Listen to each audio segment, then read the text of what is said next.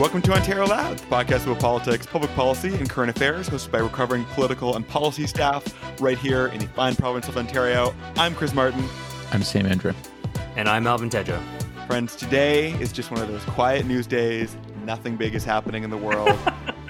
And I thought it might be good for us today to stop and reflect on the peace and stability that we have achieved in society. Just kidding.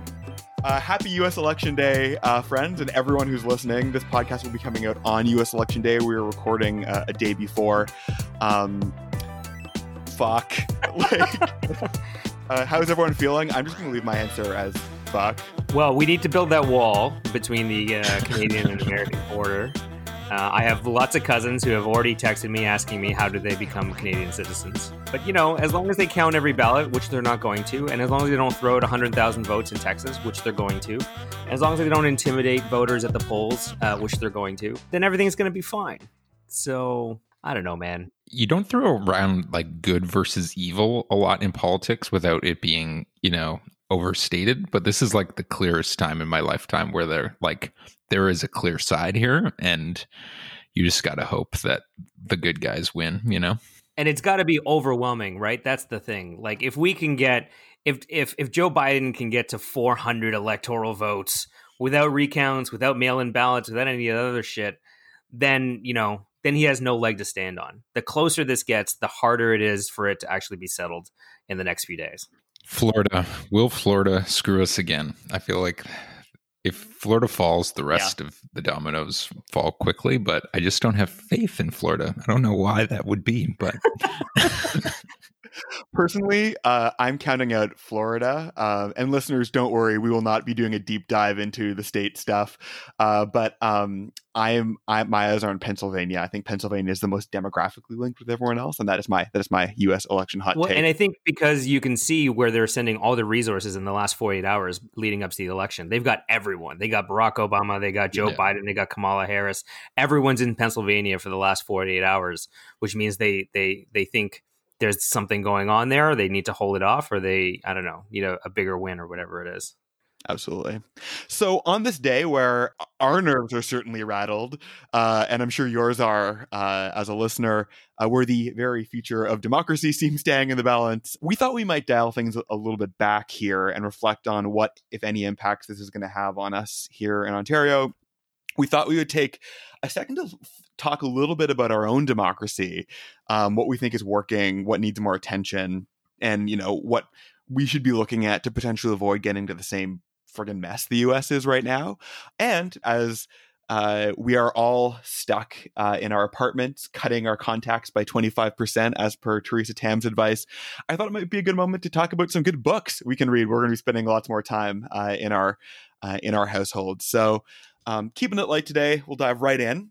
It's not at all news, I think, that Ontario and Canada is super highly dependent on the United States. It is the world's largest economy. It's on our border. Y'all know the drill.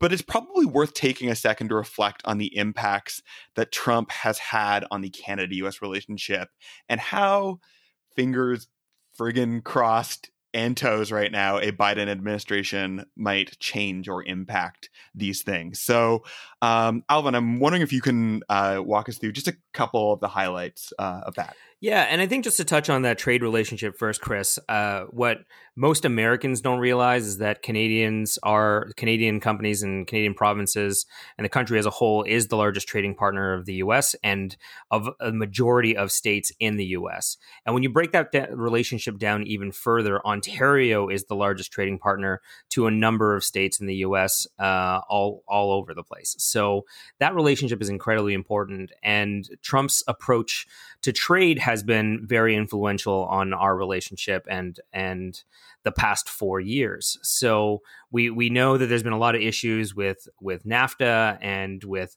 tariffs, and the most ridiculous one being the tariffs charged on steel and aluminum, which were based on alleged national security issues, is just ridiculous. And it's also something we're not going to see under a President Joe Biden. Where the President Joe Biden might kind of be on the same page on is around Buy American, because Biden has also said that they are sort of in the same space in terms of Buy American to support American companies. Joe Biden has put forward an aggressive strategy to fight climate change, but this also includes canceling the Keystone XL pipeline and imposing tariffs on countries that are behind on their carbon emissions according to the Paris agreements. So Keystone is obviously a big piece for a lot of Canadian companies, especially out west. Obviously, the federal government has bought a pipeline themselves, so that'll be interesting. Canada is behind on its targets through Paris, but they have, stated a number of things to try and get themselves on track. On defense, a lot of analysts are worried that Trump will leave NATO during his second term. Biden has said that he would strengthen NATO and he would remain a part of it.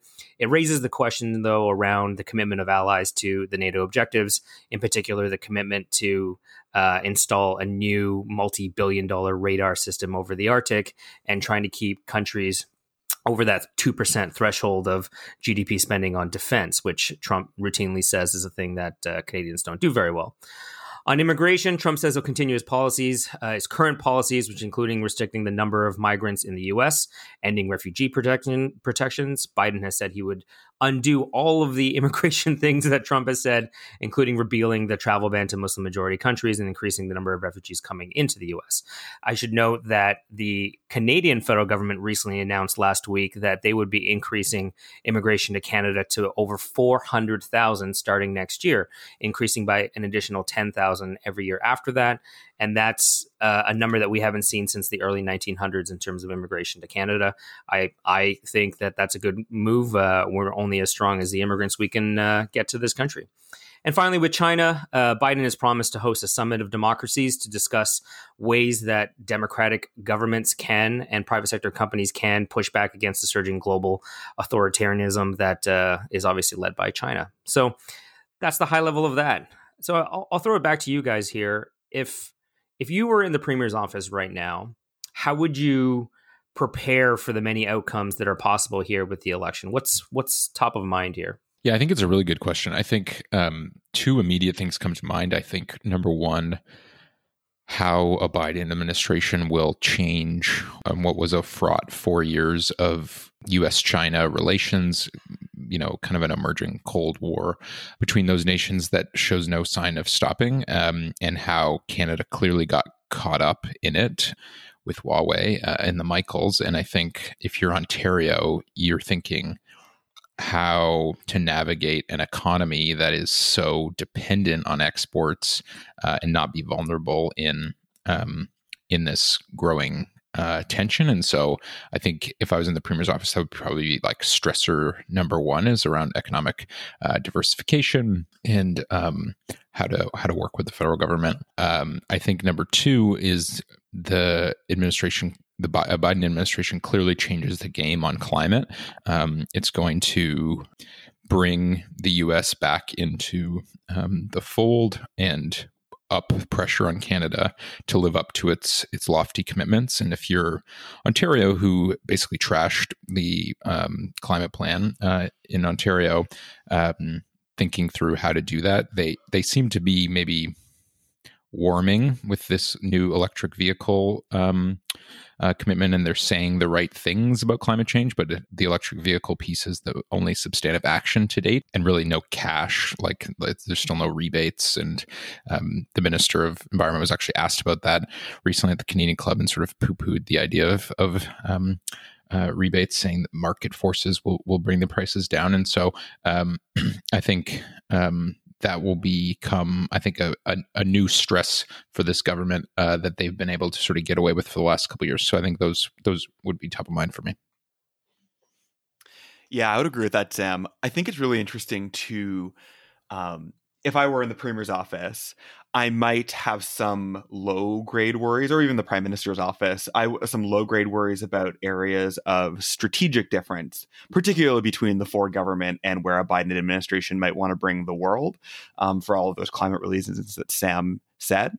But I think a major stressor gets removed in the sense of you lose Trump's erratic behavior, which in the middle of a pandemic and supply chains and interlinked economies, like we just saw, like, remember the public panic that set in when, Trump stopped those shipments of N95 masks that were ordered by Canada up to Canada. Like, you get this erratic punitive decision making that I think is really bad for business overall. And so, I think it will put things globally on a better. And even if I am conservative, the stability benefits are high. I do think it's interesting, and I want to stop to reflect for a second on the success that a protectionist trade approach has had as a result, or maybe coinciding with Trump or as a result of Trump. Doug Ford has emphasized a Buy Ontario policy here as well. We have Aaron O'Toole saying that he supports private sector unions and really putting a big emphasis on local manufacturing. And I think it's part of a global trend we're seeing. It used to be that there was kind of a liberal conservative consensus with NDP and union sort of sitting on the outside on protectionism.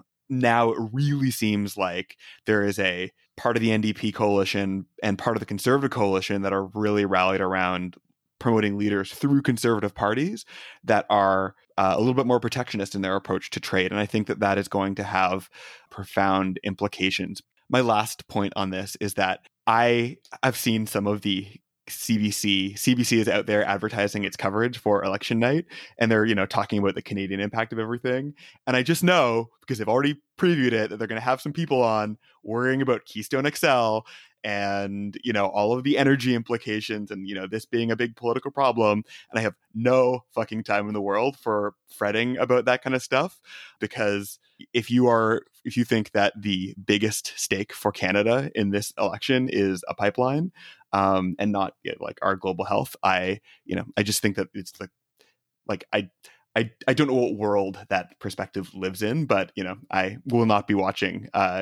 Or I will be very frustrated when I see it inevitably on the Canadian coverage. I want to talk about the politics about this for a little bit, because I think one of the lessons we learned about 2016 presidential election is the room for populism and the message that Donald Trump was hitting, especially on the economic side, and how people were feeling left out, right? And that populism, I would argue, fueled a lot of what what Doug Ford was talking about in the 2018 provincial election. And he obviously touched on a nerve that many Ontarians believe in and are concerned about, as well as Canadians across the country, as evidenced by a poll that came out of Abacus Data just this weekend that showed 25%, 1 out of 4 Canadians would vote for Donald Trump given the chance. Are you fucking kidding me? Who the hell are these people? And somebody was like, oh, you just live in the GTA bubble. I'm like, no, I've been across this entire country, and I've talked to tons and tons of people, especially in Ontario. And I mean, maybe they're hiding it, but they don't see a problem with his politics, and they want to keep advocating for them moving forward. So, and they don't all live in Alberta or Saskatchewan. There's obviously some people here, and up until recently, Doug Ford was a fan of Donald Trump, until he used those protections sort of against us, right? So now you have Doug Ford talking about how important it is for us to be able to provide the services and the materials that we need to survive a pandemic or whatever it is moving forward. And I don't think any Ontarians would disagree with that.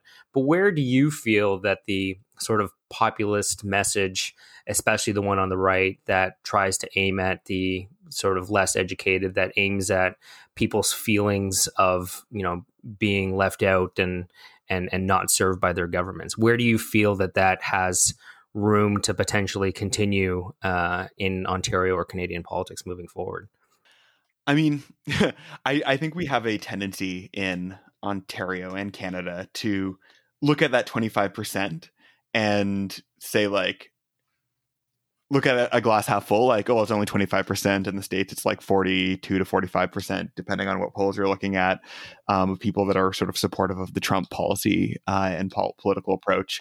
But yeah, it's still a lot, and it still reminds us, I think, that there's room for it to flourish here. And there'll be people who are currently trying to adopt that model. And I think it will have some resonance. I mean, you can see Aaron O'Toole when he's talking about we need more private sector unions. And when he made that, I thought it was a really interesting statement, because that is him sort of directly targeting places like Oakville, Southwest Ontario, places that aren't, downtown Toronto, but are not traditional, super conservative strongholds where economic shifts have left people in the lurch. I mean, we have had a a largely service trending economy away from manufacturing a little bit. We have some growth in manufacturing in some sectors, but you might argue not all the educational pipelines and tools we need to get those sectors sort of properly resourced. And I think that puts pressure on a lot of families that don't necessarily see themselves represented in the political class, see themselves represented in the media, and it creates a frustration. And I see Aaron O'Toole directly trying to target those voters, and I see Doug Ford doing it perhaps a little bit less. So that's actually a good lead-in question, Alvin, because one of the most troubling things that we've seen play out over the last several years is the erosion of democratic norms and standards in the United States. We've seen things like the targeting and vilification of the nonpartisan civil service, the use of law enforcement agencies to target political opponents, systemic voter disenfranchisement, widespread toleration of corruption. This is stuff that we expect to see on authoritarian government, but not mature democracies. So on this day, I thought it might be worth turning the lens on ourselves a little bit. And reflecting each on something that we think is working well up here and is worth being vigilant about, and something that we think we need to be way more vigilant about and needs attention, and it might be a risk point, lest we find a demagogue being popular here in a couple of years.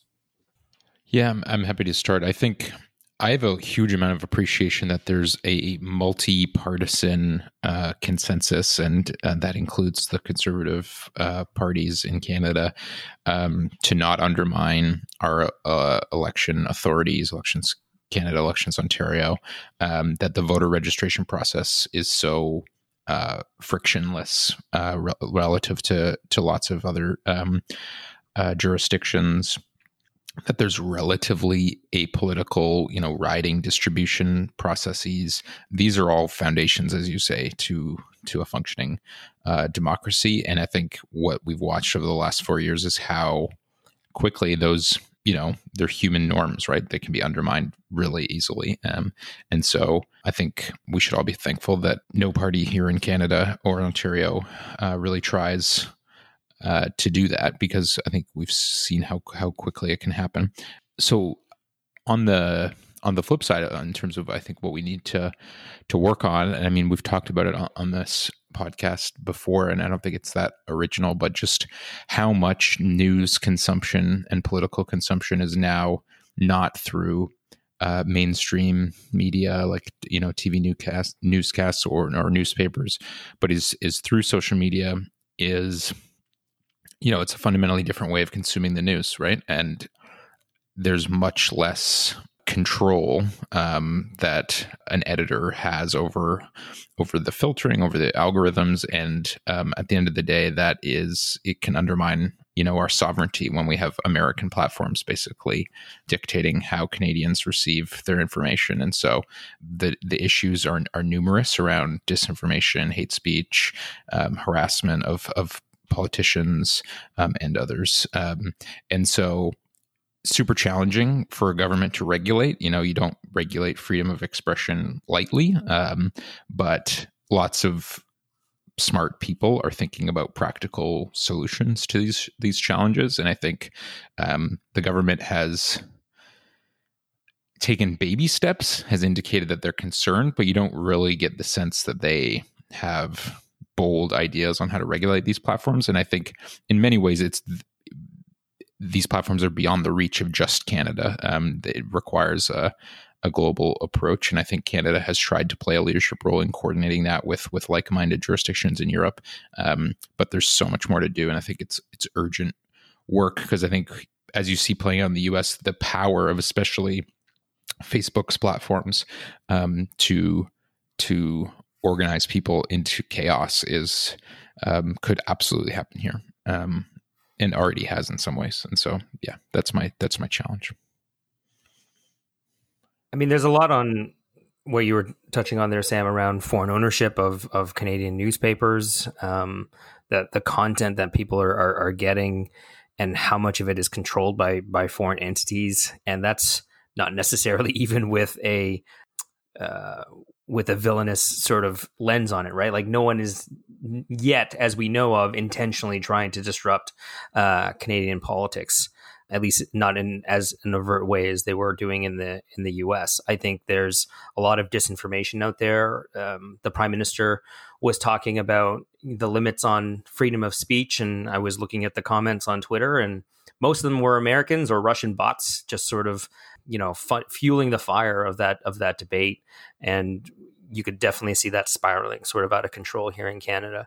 I think one of the things that has really given me a lot of concern, especially watching the American system sort of decay into what it's become, is that for the most part, most people in the US and pundits have always said, don't worry, that'll never happen because something or someone will step in and prevent that from happening. And most recently it's been around what if Donald Trump refuses to leave office? And we're like, well, then the government will step in. And people are saying, but he is the government. And, what happens if, who's physically going to remove him? The Secret Service, who's supposed to protect him until noon on January 20th, the chairman of the Joint Chiefs of Staff, and people are just throwing names out there because these are conventions that someone like Donald Trump has rebuked and just said, why? It's not written down. I can do whatever the fuck I want. And so my concern around this topic, Chris, is around how many more constitutional conventions exist in Canada. So many times we just generally accept the person or the party that is going to be able to form the government will form the next government. Everyone else concedes. There is always a peaceful transfer of power, and we figure it out in Parliament, and we figured it out at the ballot box. And there's never been any real issues with that in the 152-3 years of our democracy. But there are examples where it's almost broken, and there are, I think, huge areas of vulnerability that if you got someone like Donald Trump in those roles could do whatever the hell they wanted to, right? And so the two examples I want to bring up is a Prime Minister King and the Lord Byng of Vimy, who was Governor General in 1926, who refused the Prime Minister's call to dissolve Parliament and call an election because the Prime Minister didn't give the opportunity to the Leader of the Opposition, who actually won more seats, to do it. And so the Governor General said, no, I'm going to do that. That was a constitutional crisis early in Confederation. And more recently, Prime Minister Harper decided to prorogue government for several months in 2008, leading into 2009, when it was clear that all the opposition leaders were going to bring him down in a minority government. And the Governor General at the time took a different stance. She followed the Prime Minister's advice, but could have very easily also have not and given the opportunity for the opposition parties to form government.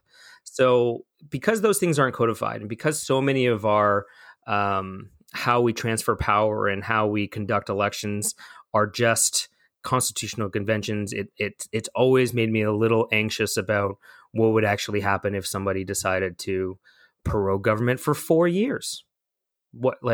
How would that stop you, right? I mean, in the Constitution, it only says you have to have an election every 5 years, right? You could change the electoral system. You could change who's, how difficult it would be to get people to vote. We don't have that sort of voter suppression here in Canada the way they do in the US, but that's just because the Conservatives or whoever else wants to do the oppressing hasn't thought that would be a thing they could do yet, right? What's stopping them?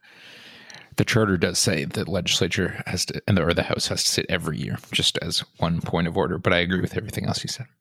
Sure, prorogue and then run for a day and then prorogue again for the next 364 days. The things I want to see improved are around leaders, especially, right? In the UK, you have the 1922 committee for the Conservative Party to, potentially recall the leader of that party. You have mechanisms that exist in multiple parties across parliamentary systems around the world. We don't really have those in Canada. Michael Chong tried to do something that allowed that, but parties had to voluntarily adopt those types of things. I think the biggest problem is that Canadians don't really invest in their democracy and don't understand when things are being challenged like this. And we need to be more vigilant in talking about it and educating people about it so that when they do get taken advantage of, people will stand up and fight against it and not let it happen.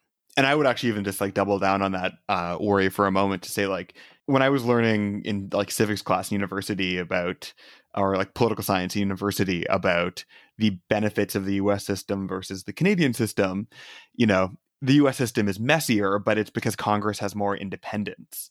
And one of the hallmarks of the Trump era has been how the Republicans have largely fallen in line with what Trump has wanted to do. And that isn't necessarily a given, but like the strength of party loyalty and fear of being primaried and stuff like that has really driven behavior.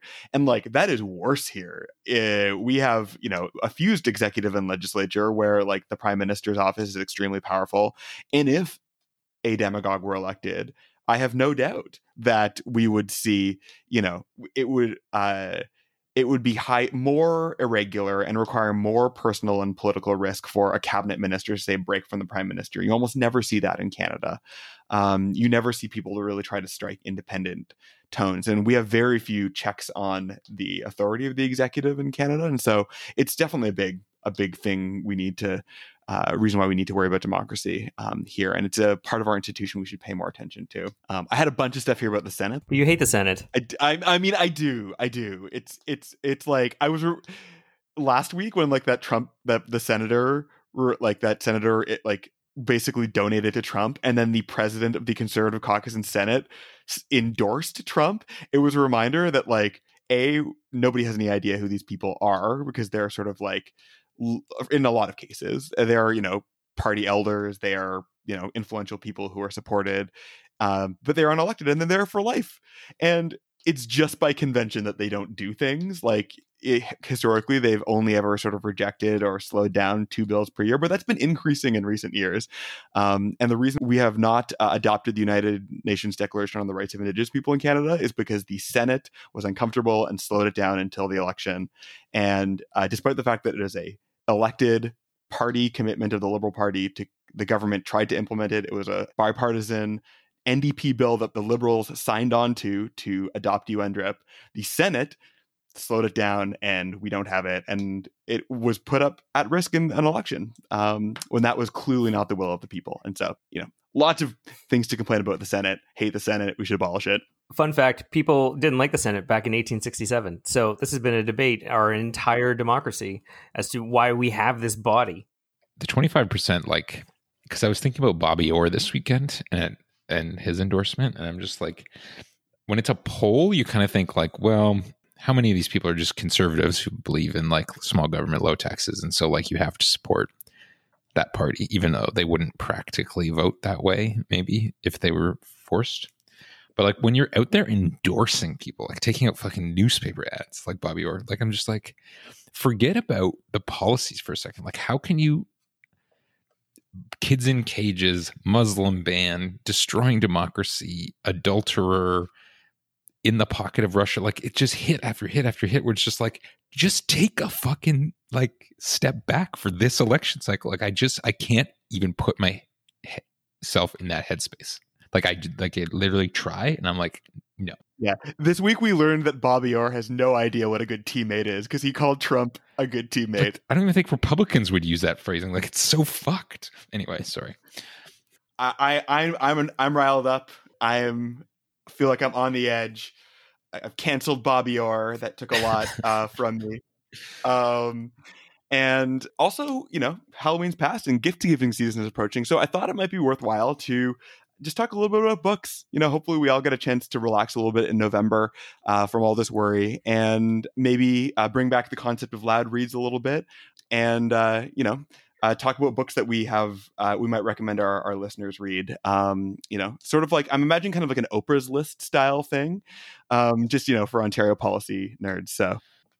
So this isn't that recent, but I read Steve Paikin's Bill Davis biography. It's long, but for those who are interested in Ontario politics, which hopefully most of our audience is, if you've made it this far, it's a really interesting look back at that era with lots of parallels and differences to today's era. And so if you're an Ontario politics nerd, it's worth checking out.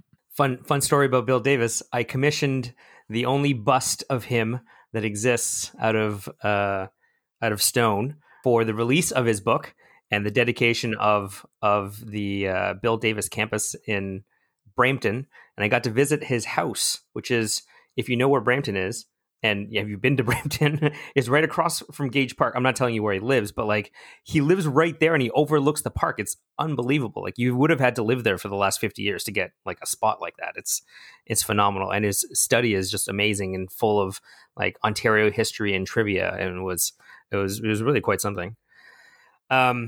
My book is actually, I mean, I don't want to go delve into sort of the field of self-help, but it is a bit of a self-help book where it talks about transitions. It's called Transitions, Making Sense of Life's Changes. And it was gifted to me by, and I'm making another Sheridan reference here, the former president of Sheridan College, as like a book to look at when you're going through significant transitions in your life. And I think so many of us are right now in 2020 with COVID, with, reimagining where our place is in society, trying to decide if our career is the way it is. And so many people have gone back to school. A lot of people have made drastic life decisions about life partners and what they want to do with the rest of their life. So I recommend this book after reading it because it just really helped me sort of put things into perspective for myself and give you a good look at, how to deal with those transitions that come at you in life. And the fact that you're always going through transition in some way or form, and you might not always realize it. It's written by William Bridges, and we'll link it on the Twitter and stuff like that on the website. Absolutely. Does it cover the psychological impact of public health advice that transitions from week to week around public holidays? Yes, exactly. Yeah. There's a chapter there specifically for COVID. No, there isn't. But no, that sounds awesome. Actually, like I feel like this year I have tried to sort of blend I brought a little bit more of that kind of self-help and self-care reading into my normal diet of political books. And I'm reading a book right now that kind of actually has its toes in both caps, called Brave in the Wilderness. It's by Brene Brown, who's like a very successful, famous sort of pop psychologist, but like with a lot of hard science behind her work. And it's great because it's kind of about the squishy concept of belonging and feeling how you belong in society. But it was surprised me when I read it about how political the book actually is. And, it brings a lot of neuroscience and psychological research to bear behind, the partisan sorting, to Sam's point earlier, like the effect that social media is having. And actually, she makes a case that engagement with social media is driving a sense of loneliness. And people who measure loneliness have seen an increase in loneliness on the rise, which has all kinds of negative outcomes in terms of how we engage with politics. And so, it's this kind of interesting encapsulation of our current democratic crisis. I mean, she's sort of writing from the US context, so it's really potent for her, as a bit of a crisis of the human spirit, and talk specifically about the emotional skills that you need to overcome that as a person. And, even as a person who produces a podcast that tries to engage politically, it's been really instructive because, there are points and where I just want to scream into the ether and, I get so mad at the others that are out there. But she has all kinds of great one of the chapters is called Hating is Hard Up Close, Move In. One of them is about, the importance of having a soft front but a strong backbone. A great book. I found it very uplifting, but also, engaged with the way the world currently is, and would recommend anyone read it. A friend lent it to me, and I've Brene Brown is a very, very good writer. It's also short too. It's like 200 pages, so you can get through it. You can get through it in a weekend, no problem. And that's all the time we have for today. Thank you so much for listening. You've been listening to Ontario Loud, a podcast about politics and public policy. Ontario Loud is hosted by Sam Andrew, Alexi White, Alvin Tejo, Garima Tower Kapoor, and I'm Chris Martin. We have an amazing research intern in Harmon Mundy. If you have any thoughts about what you heard, you can get at us on Twitter at Ontario Loud or go to OntarioLoudMail@gmail.com. Ontario Loud is recorded on the traditional territories of many Indigenous nations in Toronto. The traditional territories of the Mississaugas are the Credit, the Anishinaabe, the Chippewa, the Haudenosaunee, and the Wendat. We acknowledge that Toronto is covered by Treaty 13 with the Mississaugas of the Credit. Ontario Loud is also recorded in Vancouver on the unceded territories of the Musqueam, the Squamish, and the Tsleil-Waututh nations. Unceded territory was never given to settlers. It was stolen, and it continues to be occupied and governed by settlers today. So it is important to recognize this history, and even on a podcast where you might be listening somewhere else, to acknowledge the history of the land that we're on. All right, that's it for us this week. Stay safe, and we'll see you next Tuesday.